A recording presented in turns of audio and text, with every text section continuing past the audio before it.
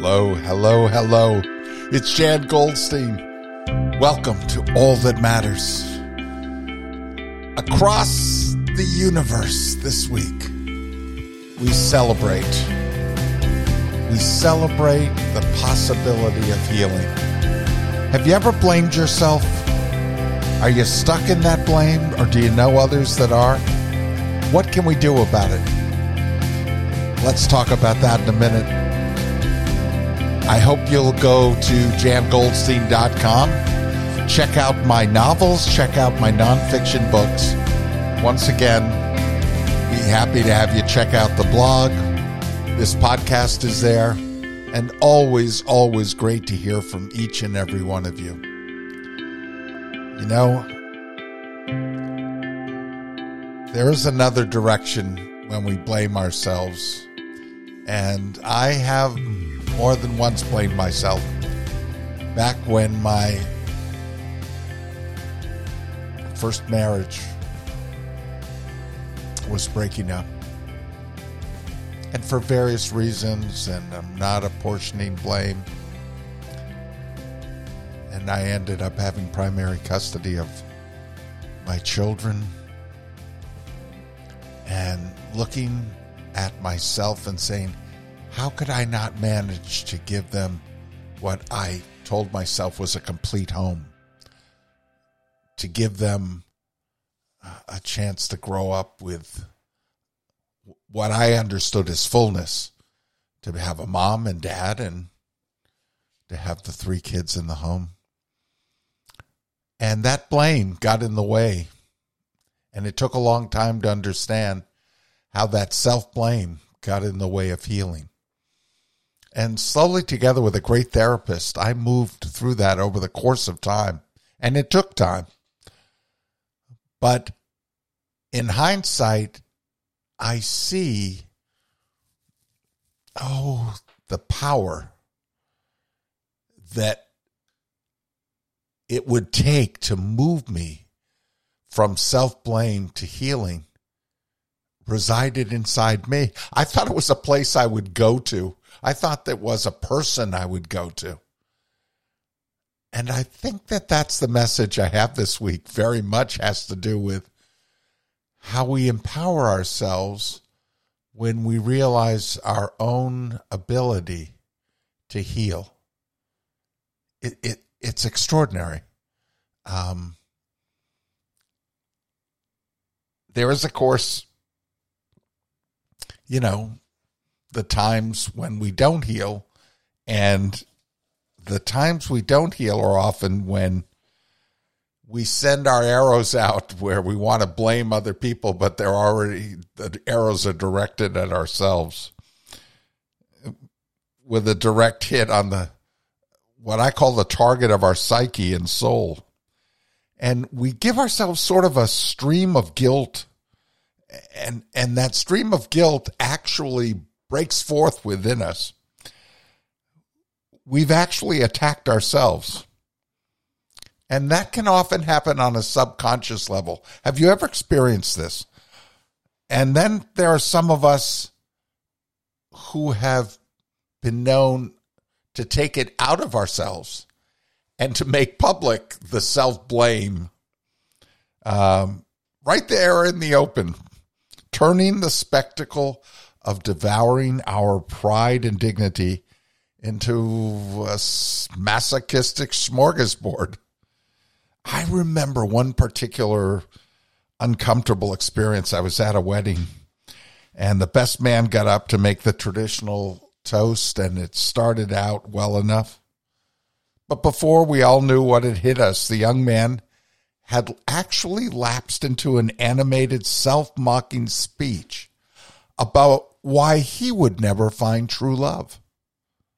I mean, he insisted that, unlike his newly married friend, he possessed neither the looks nor the personality to deserve a wife. He added with contempt that his forced laughter, by the way, could not hide. He was a professional loser, he said. Now, the horrified groom, pretending it was a joke, quickly relieved him of the microphone as the rest of the wedding guests looked on in stunned silence. And I just thought, oh, he's in so much pain.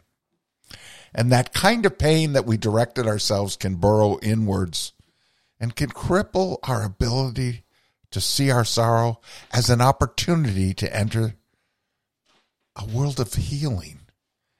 And as I say, it took me a while, but as the Chinese proverb says, be not afraid of growing slowly.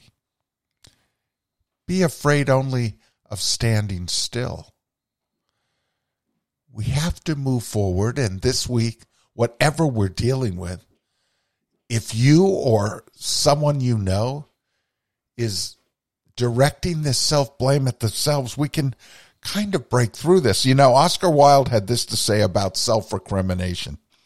To regret one's own experiences is to arrest one's own development. To deny one's own experiences is to put a lie into the lips of one's life. It is no less than a denial of the soul. In other words, we can use this pain that we might have gone through or are going through as fuel. And I know it seems strange. I wrote about it in my book, my second nonfiction book, Sacred Wounds, Succeeding Because of Life's Pain. Because I actually found that my pain in my divorce and my having 3 young children, and I had primary custody of them, I actually found my own empowerment of being a dad. I actually found my own voice. Because I know you've heard it before, and perhaps it's a cliche, but it's true. When your heart is broken, when it's cracked open from life's pain, it allows room for the light to come in. It's in that opening, it allows room. And this week, I think that whole ability to allow room, because guilt and self-blame are really the living embodiments of regret. And they hold our wounds hostage and they lock them in one place, blocking our healing process. And I think we are all about having the ability to heal. I celebrate that. George Bernard Shaw, the great playwright, said, people are always blaming their circumstances for what they are. I don't believe in circumstances, he said. The people who get on in the world are the people who get up and look for the circumstances they want. And if they can't find them, make them. There is something so powerful about that.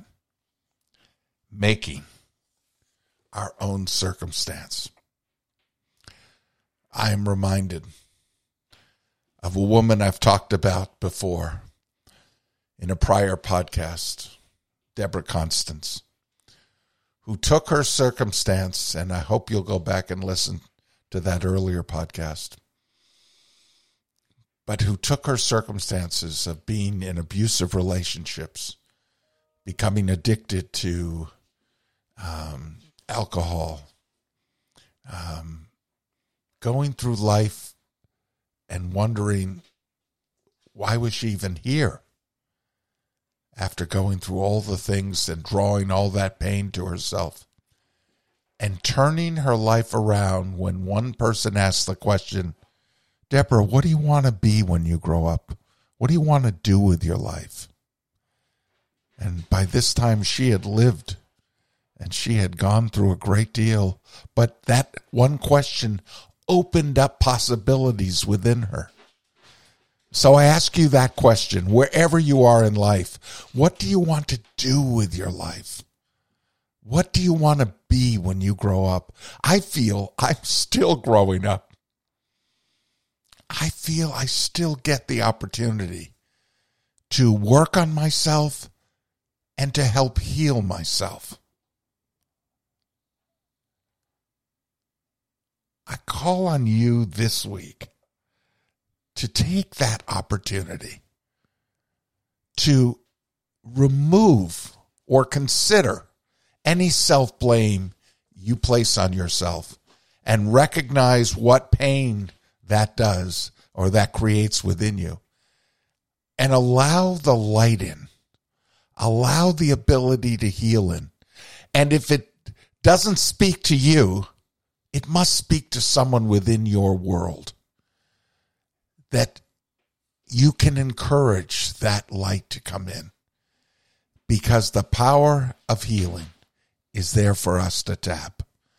That river runs deep if we make the journey and make the effort to find it.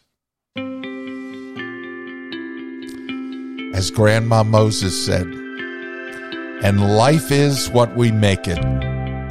Always has been, always will be.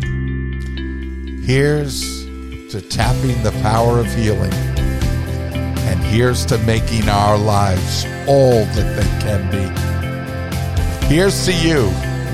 Until next week, I'm Jan Goldstein, and this is all that matters.